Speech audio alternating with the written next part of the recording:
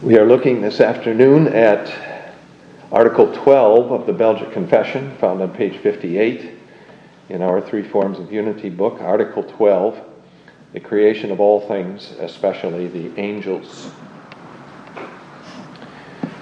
We believe that the Father, by the Word, that is, by His Son, has created of nothing the heaven, the earth, and all creatures, when it seemed good unto Him, giving unto every creature its being, shape, form, and several offices to serve its Creator.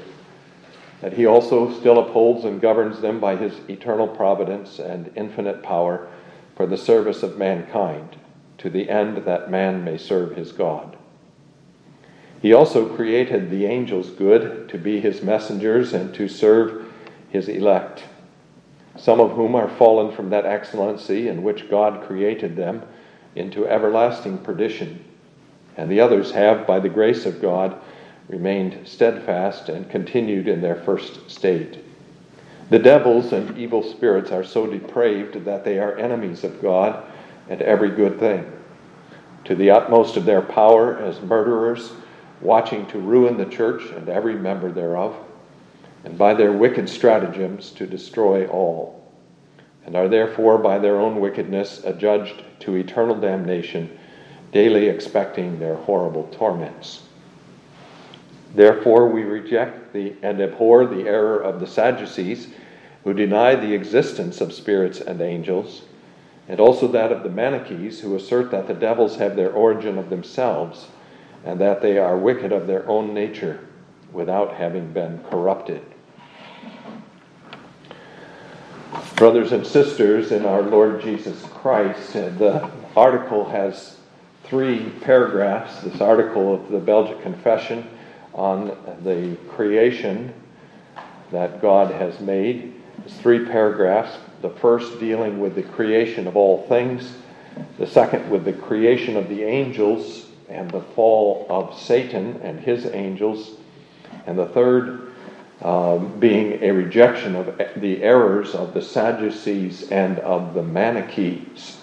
And we're going to follow that same division of material in our discussion this afternoon. But we're also going to go a little bit beyond what the article covers, because there is at least one very important matter in our own day that the article does not touch on, and that is, of course, the whole idea of evolutionism. That teaching of evolutionism followed the writing of the Belgic Confession by about 200 years, and so there was no such teaching existent in the days that the Confession was written, and it's necessary for us, therefore, to talk about that as well. A doctrine of our own day, extremely popular in our own day, of course, that denies that God created the heavens and the earth. So let's begin then with that first paragraph, God the Creator and His work of creation. I think we may point out that there are really 4 things that the Confession says here about the doctrine of creation. First of all, the Confession points out to us that the work of creation is a work of God by the Word, that is, by His Son. So it speaks of God creating by the Word, that is, by His Son. And of course, when the Confession says that God created by the Word, it's alluding to John 1, where we read that by Him, that is the Word, all things were created. And that Word, then, is the one of whom John says later in that same chapter that He tabernacled among us. He is, therefore, our Lord Jesus Christ, the Son of God. And in this context, the Confession means the eternal and only begotten Son of God, the second person of the Trinity. But there are other scriptures also which teach that our Lord Jesus Christ participated in the work of creation. Colossians 1, verse 16 is one of these places. Colossians 1, verse 16, where we read this: The apostle is pointing us throughout this context to the glory of Christ. And he says this in verse 16, "For by him all things were created that are in heaven and that are on earth, visible and invisible, whether thrones or dominions or principalities or powers. All things were created through him and for him." So he participated in the work of creation. Also in Hebrews chapter 1, where we read of God's speech to us through his Son, and part of his speech to us through his Son was that through him also he made the worlds. Hebrews 1 verse 2. Now the confession mentions only the Father and the Son, but we know that the Holy Spirit also participated in the work of creation. In fact, it is the Holy Spirit rather than the Son who is mentioned in Genesis chapter 1 verse 2. The Spirit of God was hovering over the face of the waters, we read there. The Spirit of God is there shown to us to be the one by whom God created the world. His power was manifested in the Spirit's hovering over the face of the waters.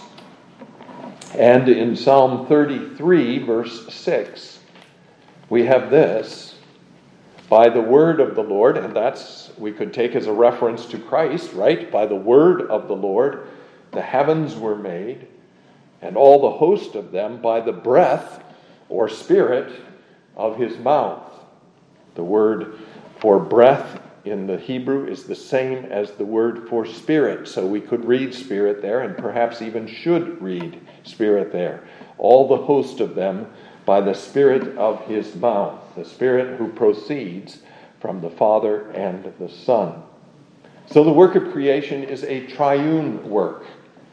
It's not a work of God the Father, though we speak of God the Father and our creation. It's not a work exclusively of God the Father. The Son and the Holy Spirit were also involved in the work of creation. All of God's works, in fact, are triune works.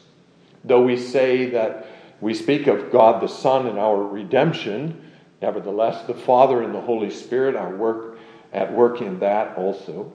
And though we speak of the Holy Spirit and our sanctification, still the Father and the Son have their role in that.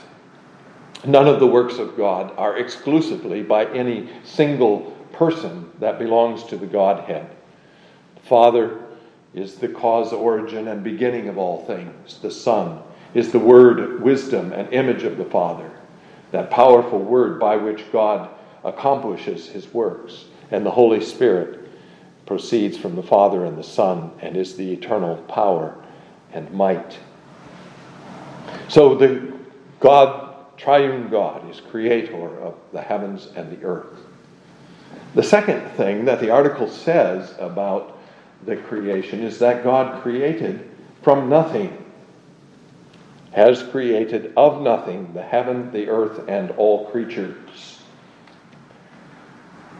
And of course, this is a standard confession of the Christian church for many centuries. That God's original creative work, anyway, is a creating of nothing. He did not cause the creation to emanate from his own being, as some of the early heresies taught. He did not bring the heavens and the earth into existence from pre-existing matter that somehow he shaped or conformed to the way that we know them now. Before the heavens and the earth were, only God was. And he spoke his mighty word and brought the heavens and the earth into being out of nothing from that mighty word. But this confession that God created from nothing has to be understood to be somewhat limited in scope. God did not create every individual creature from nothing. We know from Genesis 1 verse 1 that he created the heavens and the earth from nothing. In the beginning, God created the heavens and the earth. It seems likely, anyway, that God created the light from nothing. Genesis 1 verse 3, then God said, "Let there be light," and there was light. It may be that he created the firmament from nothing. Verse 6, "Let there be a firmament in the midst of the waters, and let it divide the waters from the waters." And he may have created the sun, moon, and stars from nothing. We read about them in the 14th verse, "Let there be lights in the firmament of the heavens to divide the day from the night, and let them be for signs and seasons and for days and years. And let them be for lights in the firmament of the heavens to give light on the earth." And it was so. But when we look at the other creatures of God in this first chapter, we find that they were formed from the original matter that God created from nothing. When God created the earth at the beginning, that earth we read in verse 2 was without form and void. And it seems also from that verse that the whole of the earth was covered with water. So there were no individual creatures. There was just the earth, and it had no form, and it was void. It was empty, therefore. There were no creatures in it. And then it was covered over, it seems, with water. And the Spirit of God was hovering over the face of the waters. But God then began his work of drawing out of the existing matter new creatures. And so he created the dry land on the second day by gathering the waters into one place. The land already existed under the waters, but he gathered the waters into one place and created dry land. He brought the plants and the animals out of the earth. The earth brought forth the plants and the animals. The waters brought forth the fish and the birds. And especially with regard to man, we read, the Lord formed man from the dust of the ground and breathed into his nostrils the breath of life. So, yes, he created from nothing in part. Other creatures he created from his original matter. That's the second thing, then, that the article says about creation. The third thing is that he did this when it seemed good to him.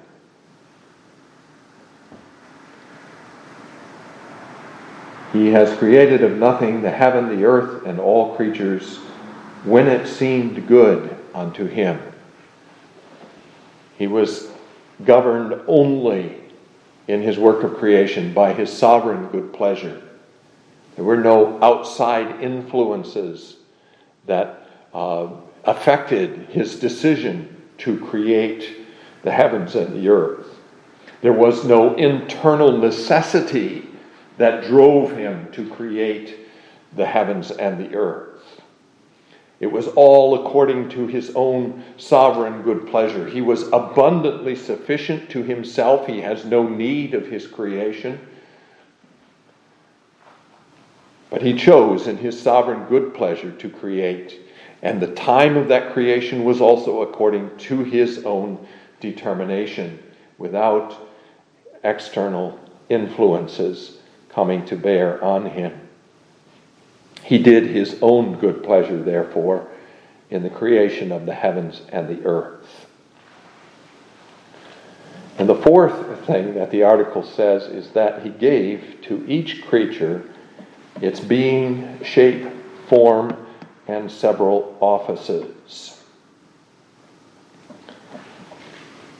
I think each of those words that the confession uses is significant, and so I want to take a little time to discuss those words. First of all, he gave to each of his creatures being. That is, he gave to each of the creatures that we read about in Genesis chapter 1 existence. He created the heavens and the earth. He created the sun, the moon, and the stars. He created the cows and the elephants and the whales and the trees and the flowers and the dirt, all the different creatures that we read about there in Genesis 1. He gave to each one its existence. He also gave to each its shape. And I think we can take that word pretty literally. He gave to each creature the visible aspects of its being. He made man to be an upright creature with 2 arms and 2 legs and a nose and 2 eyes and hands and fingers and so on. And he gave to the elephant its shape and to the sun its shape. Each creature has its shape from the hand of the Creator.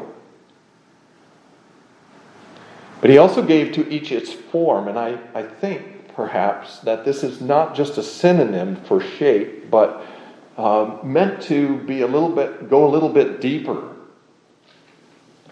That he gave to each of his creatures its unique character. And it's what distinguishes it from every other creature. And so the cat is not the dog, but has its own unique character, distinct from the dog and from the tree and from all the other creatures. And each creature then has its own unique character, its own unique being within the creation. And that then leads us to the final thing here. He gave to each creature its unique offices. And what that means is that he gave to each creature its unique place and purpose in the creation. So that there is in the creation this, by the wisdom and power of God, and an interweaving of the creatures and an interdependence of the creatures.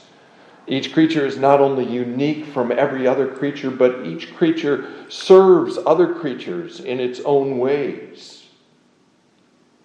Each creature is dependent also on the other creatures for its own existence and for the fulfillment of its own purpose in the creation. Psalm 104 talks about this. Psalm 104. We read in verses 11 and following this, they, that is the waters here, give drink to every beast of the field. The wild donkeys quench their thirst. So this is one of the purposes of the waters, that the beasts of the field may drink. By them, the birds of the heavens have their home. They sing among the branches. Here's a purpose for the trees, that the birds can make their homes in them. He waters the hills from his upper chambers. The rain serves as a means to water the hills. The earth is satisfied with the fruit of your works. He causes the grass to grow for the cattle, and vegetation for the service of man, that he may bring forth food from the earth, and wine that makes glad the heart of man, oil to make his face shine, and bread which strengthens man's heart. So each creature of God has its own place and its own purpose according to the wisdom of God in the whole of the creation, and serves other creatures, and is served in its turn by other creatures. But each creature also, I think, as the confession indicates in that phrase, that he gives to each its offices to serve its Creator. Each creature also declares the glory of God in its own unique way. So the heavens show us his infinity and his power. He holds the whole of the universe in the palm of his hand. Man shows forth, at least according to his original creation, the righteousness and holiness of God. The sparrows show his care even for the little things of his creation. The light declares to us that he is light, to which no one can approach. All the creatures revealing then the glory of God each in his own unique way. The confession in Article 2 says that we know God by two means, and the first means is by the creation, preservation, and government of the universe, which is before our eyes as a most elegant book, wherein all creatures, great and small, are as so many characters leading us to see clearly his invisible attributes, even his eternal power and Godhead. So those then are the things I think that the confession points out to us with regard to this doctrine of creation. The triune God is the creator. He created from nothing. He did it when it seemed good to him, according to his pleasure. And he gave to each creature its being, shape, form, and several offices. Now you may have noticed as we were reading through the article that the article also includes a brief statement about providence.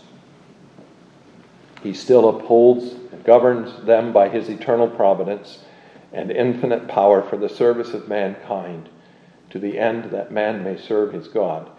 But we'll touch on that when we get to Article 13, God willing, the article about the providence of God. The second part of the article then deals with the creation of the angels and the fall of Satan.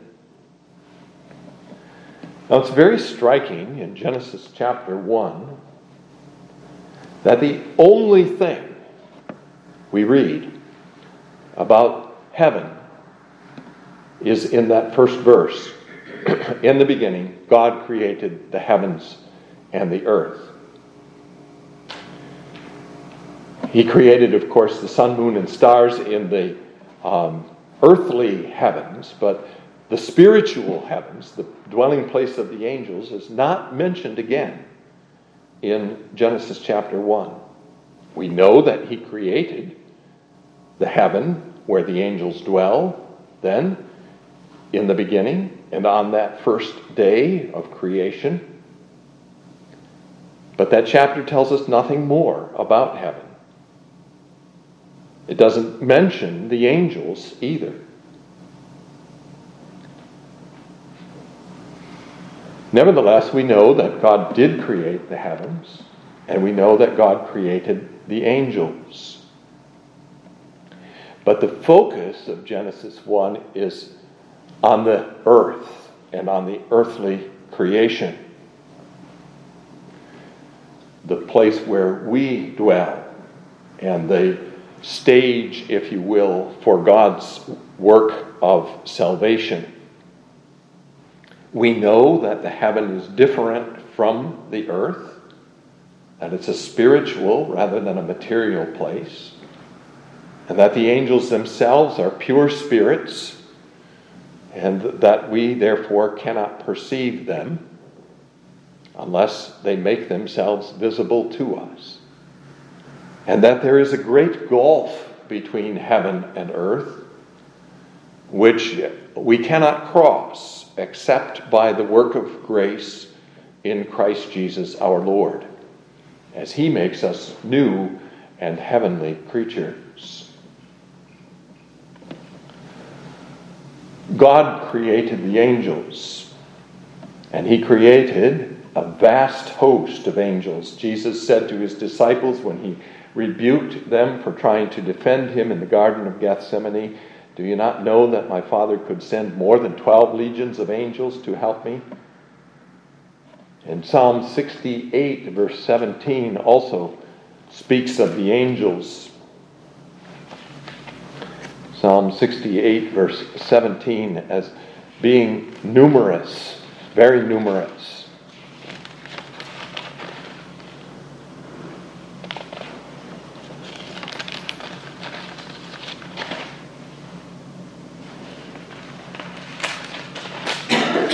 The chariots of God are 20,000, even thousands of thousands. The Lord is among them as in Sinai, in the holy place. There are different kinds of angels. It would be perhaps interesting sometime to gather together the scriptural data on the angels and and do a study of that material. But for today, this afternoon, we'll just do some high-level stuff. There are different kinds or ranks of angels. We know of the existence of the archangels, Michael and Gabriel. They are called archangels because they are chief or principal angels. That's what the word arch means. First or principal or chief angels. We know from the Old Testament that there were cherubim,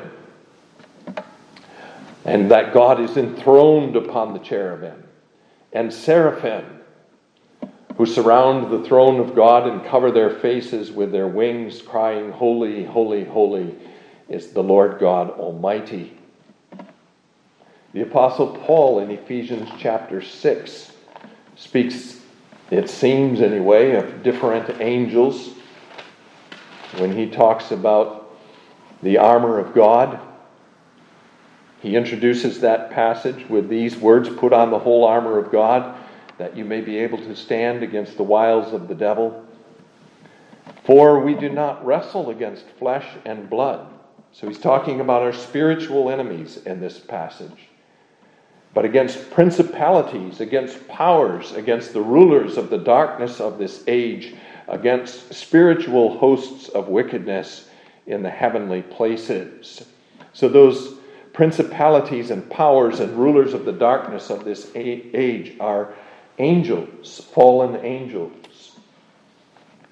You find another passage, therefore, I believe, in Colossians 1, verse 16, to which I've already referred, when he says there that Christ created all things visible and invisible, whether thrones or dominions or principalities or powers. He's probably referring to angels, the invisible creatures of God, the thrones, dominions, principalities, and powers. In Romans chapter 8, verse 38, probably another reference to different angels there. Romans 8, verse 38, "For I am persuaded that neither death nor life, nor angels, nor principalities, nor powers, nor things present, nor things to come, nor height, nor depth, nor any other created thing shall be able to separate us from the love of God which is in Christ Jesus our Lord." We do not know when God created the angels. We can speculate that he perhaps created them on the first day when he created the heavens, or on the sixth day when he created man, the other of his rational moral creatures, or on the third day when he created the heavenly bodies, the sun, moon, and stars, but those are all speculations. We do not know when he created them. They are creatures, mighty creatures. They belong to the heavenly realm. They are greater than us. They are the work of God's hands. And finally, we know that they are fearful in appearance. Whenever the angels appeared to men in any form other than as ordinary men, men were afraid and trembled before them. Remember what Luke 2 says, when the angels appeared to them to announce the birth of Christ, they were exceedingly afraid. And this was the common reaction of men to angels when they saw the glory of the angels. They were not like the angels we see depicted on Christmas cards and in Christmas ornaments and so on, of whom C.S. Lewis says in his introduction to, or his preface to Screwtape Letters, that they look like they're about to say, "They're there." They're not effeminate and weak and womanly and pleasant. They are fearful to the appearance of men. And finally, we can say a little bit about their purpose. The Scriptures reveal actually quite a bit to us about the purpose of the angels. In Psalm 103, verses 20 and 21, we have a general statement of the purpose, God's purpose in creating the angels. Psalm 103, verses 20 and 21. Bless the Lord, you his angels, who excel in strength, who do his word, heeding the voice of his word. Bless the Lord, all you his hosts, you ministers of his, who do his pleasure. They are the servants of God. And they are the servants of God in two ways. I think especially two ways anyway. First, as messengers. We read of them in Hebrews chapter 2 that the law was communicated to Moses by angels. We know that the angels appeared in and brought to the prophets of God visions sometimes. Sometimes they appear in the visions which the prophets saw. Sometimes they were the means by which the visions came to the prophets. An angel came from God to announce the birth of Samson to his parents. The angel Gabriel himself came to Zacharias and to Mary to announce the births of John and of Jesus. So they are messengers. God sends them forth to reveal his word, his will to his people. But they are also, some of them anyway, warriors who fight on behalf of God's people. So in Revelation chapter 12, we find Michael and his angels fighting with the serpent and his angels and throwing the devil and his angels out of heaven after the ascension of Christ. And we read in that same connection that now the devil is enraged by his being thrown out of heaven and seeks even more urgently to destroy the saints of God who are left on the earth. But we know that the angels are present here on earth also. We see them in Genesis 31, I think it is, defending Jacob from his brother Esau. Jacob saw the camp of the angels next to his own camp and called that place where he was encamped Mahanaim. Two camps. One camp of the angels and the other camp his own camp. They defended Elijah when the Syrians came to take him in the city of Dothan.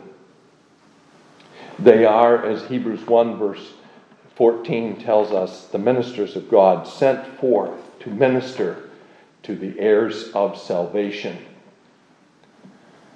This is their purpose, then, in God's creation, to serve his elect, his own people.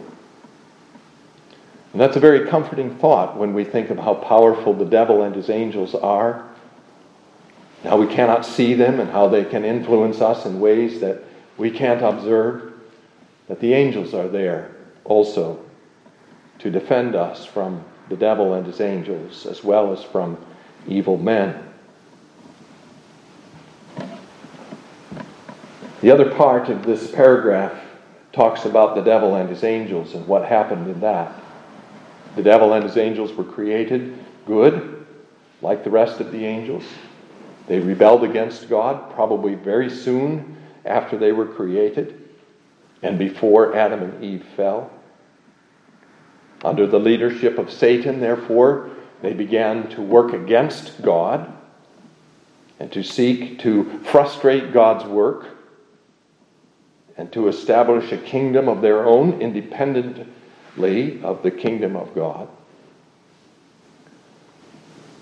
Their fall was apparently different from the fall of man. We fell corporately in Adam. Adam sinned, and we all sinned in Adam and fell in him. It seems that the angels were all created together in the beginning. There are no new additions to the angels then since that first creation. And they fell individually rather than corporately, each making his own choice. And God preserved then the elect angels from falling with Satan and his angels.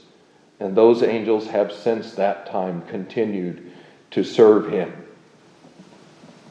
The result of Satan's fall is that he is very depraved, and his angels with him, that they are enemies of God and of all that is good, that they have made it their purpose to destroy the church and its members, and that they are condemned to everlasting torment and live in fear of it. I think it's rather striking that the article adds to the end of this paragraph that they daily expect their horrible torments.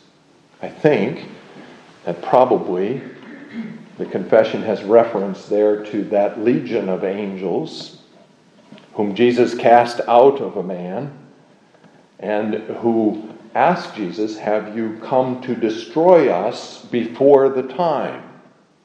They were terrified that Jesus was going to send them to hell before their time.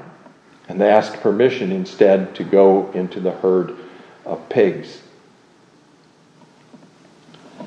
They will be cast into the lake of fire. So that's very briefly then the second paragraph. And the third paragraph is a rejection of two errors. The error of the Sadducees. And the confession makes reference to this because Acts 23 verse 8 describes this error of the Sadducees for us. This is at the trial of the Apostle Paul before the Pharisees and the Sadducees, the leaders of the Jews. And the Sadducees, we read in verse 8, say that there is no resurrection and no angel or spirit. But the Pharisees confess both. So the Sadducees denied the existence of angels and spirits. And we reject that error. There are angels, both fallen angels and unfallen angels, who are active in God's creation. The error of the Manichees is a different error. They do not deny the existence of angels, or of the devil for that matter, but instead say that the devils and evil have their existence of themselves. That the devil, therefore, is not an angel who fell from his first estate, but is eternal as God is eternal. And that good and evil, God and Satan, are continually at war with each other. That's a different kind of error, but an error that we also reject. The devil is not equal to God. He does not have his existence of himself. He is a creature of God who has corrupted himself by his own choice and is therefore under the judgment and condemnation of God and will be destroyed in the end.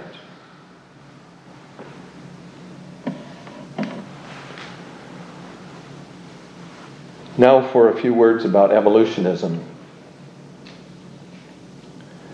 I think there are 5 things, and this is all I'm going to say about evolutionism. There are 5 errors of evolutionism which we have to guard against. So I'm going to begin with the least important and work up to the most important. The first error of evolutionism is that the earth is old, very old. Millions and even billions of years. And of course, this is necessary to the whole theory of evolution. You need enormous spans of time in their conception for evolution to take place. We reject that error of the evolutionists, and using the genealogies of Scripture reckon that the earth is something like 6,000 years old rather than millions or billions of years. But out of their theory also proceeds the denial that God created in 6 days of 24 hours. They denied that God created. They therefore deny the 6 days of creation. And some professing Christians have accepted this also, that there were long periods of time that are called days there in Genesis chapter 1. The Scriptures teach us to think of them as days when they say that the evening and the morning were the first day, days of 24 hours. And there was no need for God to have long periods of time for his work of creation. He spoke and it was done. He commanded and it stood fast. So we confess 6 days of 24 hours for the work of creation. They deny that God created the individual species of creatures. The theistic evolutionists might say that God created certain classes of creatures and then the rest evolved out of those original creatures or things of that sort. Or God created the first spark of life and all other living creatures have formed out of that first spark of life, things of that sort. God created each creature according to its own kind and caused it to bring forth according to its own kind, each of the living creatures according to its own kind. They deny, in the fourth place, the uniqueness of man. To evolutionists, man is just one of the animals, not essentially different than the rest of the animals, perhaps more advanced in the evolutionary process, but still to be wholly explained as part of the natural, the earthly creation, without a soul and without a spirit, and therefore not made in the image of God, as the king whom God set over the creation. Man was a special creation of God, we confess, made in his image, formed from the dust of the ground, but having the breath of life breathed into his nostrils by God himself, formed to have dominion over the creation and to serve him as king in that creation. That's the fourth error. And the fifth error is that ultimately, of course, evolution denies the existence of God himself.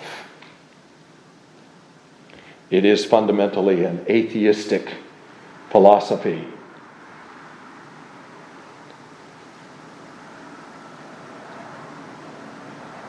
Even if a God exists, there is no need of him because he did not create.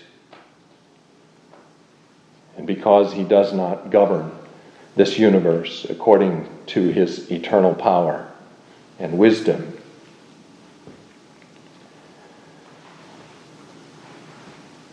So, people of God, we confess God as the Creator of heaven and earth, the Creator of ourselves. And we can confess ourselves, therefore, as his creatures, to whom we belong, body and soul, with whom he has the power to do as he wills, according to his own pleasure. We, looking at the creation, see not the work of many millions of years of evolution, but the handiwork of God himself. And we glorify him in that seeing of his work. We glorify him as great in power and wisdom. And when we see the creation, then we see also, and this is a thread of teaching throughout the Scriptures, we see that great power and wisdom of God revealed in his creation as being at work also on our behalf to accomplish our salvation from this fallen world, to make us new creatures, and to bring us finally into the new heavens and the new earth in which righteousness dwell. May God bless us with his word.